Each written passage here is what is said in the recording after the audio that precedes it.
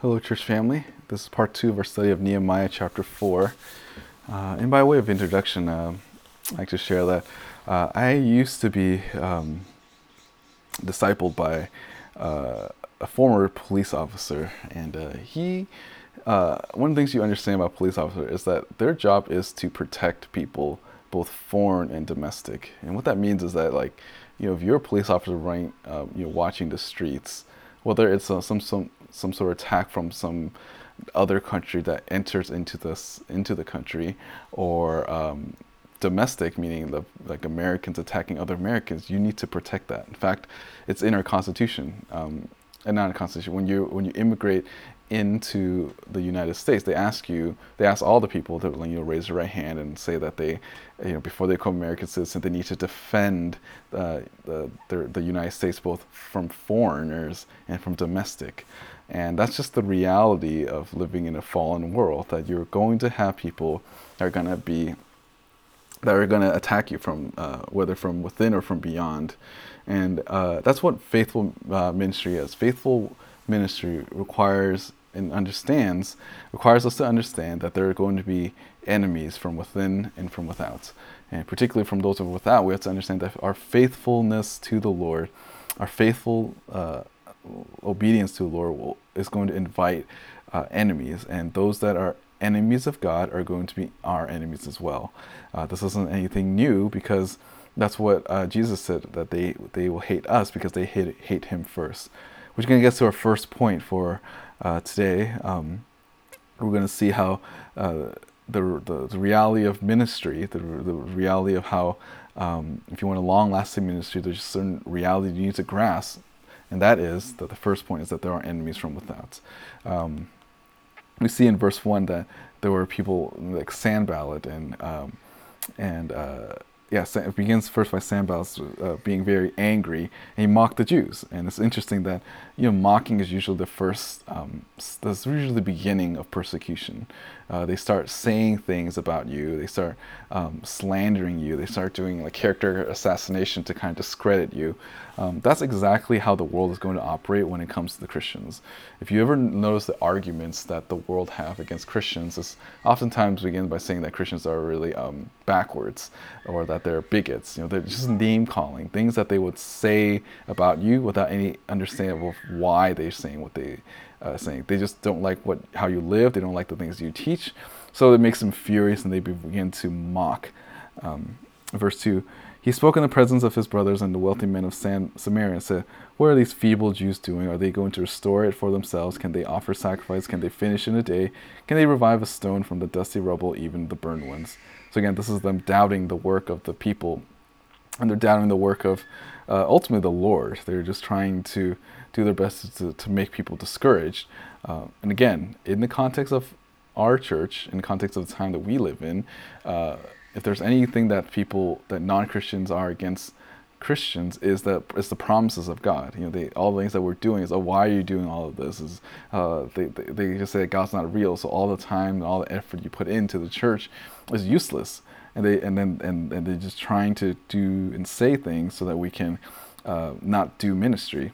Verse 3, now Tobiah the Ammonite was near him and said, even what they are building, if a fox should jump on it, he should break their stone wall down. Which is kind of funny to hear, like a fox is a little animal.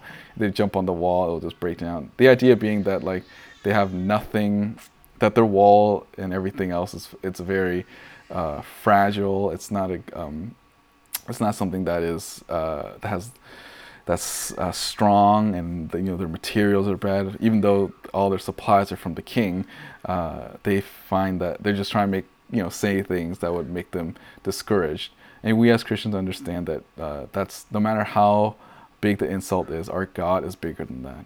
That our God builds the church. Our God is one who's going to build it. He's going to sustain it, and not even the gates of Hades can overcome the church. Verse 4, hear, O our God, how we are despised. Return their reproach on their own heads, and give them up for the plunder in the land of captivity. Do not forgive their iniquity, and let not their sin be blotted out before you, for they have demoralized the builders. And it's interesting, again, Nehemiah, he himself doesn't go and respond insult with insult. He just gives it up to the Lord. Even though it's in imprecatory prayer, he still gives it to the Lord. He entrusts that the Lord will do whatever he wills. He understands that their offense is actually against the Lord and not their own. Though they're attacking him, they're ultimately trying to attack God himself. Verse 6, so we built a wall, and the whole wall was joined together to half its height for the people and a mind to work. People had a mind to work. And now Sanballat, Tobiah, the Arabs, the Ammonites, and Ashdodites heard that the repair of the walls of Jerusalem went on, and that the breaches began to be closed. They were very angry. All of them conspired together to come and fight against Jerusalem and to cause a disturbance in it. This is just how the patterns of what enemies do. They start problems. If you notice, even some of the things that are going on in the world, especially those in like outside of U.S., a lot of the laws are really specifically targeted against Christians, and more so than in America. We may think that we're being targeted now, but in relative to other countries, this is nothing. Our their targets more in a broad sense, but in other countries, they specifically attack Christians. And they plan this out. It's not some arbitrary thing.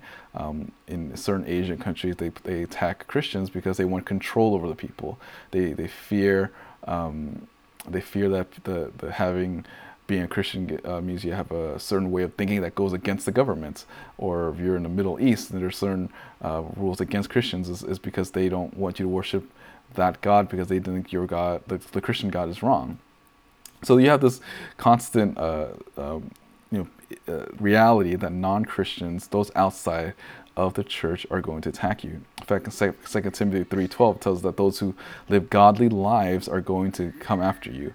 And that's just the reality we need to understand, that we need to have thick skin. And this is a question that we need to ask ourselves. Is there anyone in your life that's against you? Are there people that you see in your life that have this like natural hatred towards you because of the fact that you follow Christ? But if there isn't any, then it could be a chance that you may not be godly enough. Again, 2 Timothy 3:12 tells us that those who live godly lives are going to get opposition. And a lack of opposition means that you aren't doing anything that may actually be on the side of Christ. So that's the first point, that opposition comes from without. If you are on God's side, you're naturally going to have people that are going to go against you. And again, they're against not you in particular, but they are against the God that you worship. And if you understand that about ministry, you will sustain yourself through entrusting yourself with the Lord, and understand that even the opposition is a fulfillment of God's word, because he said that the enemies will come one day. And it will only come as time gets worse for Christians. But I trust also that the Lord will sustain us in all things. Thanks for listening, and I hope that this is helpful. Tomorrow we're going to see how a greater threat is not from outside the church, but from within the church. Take care and have a good day.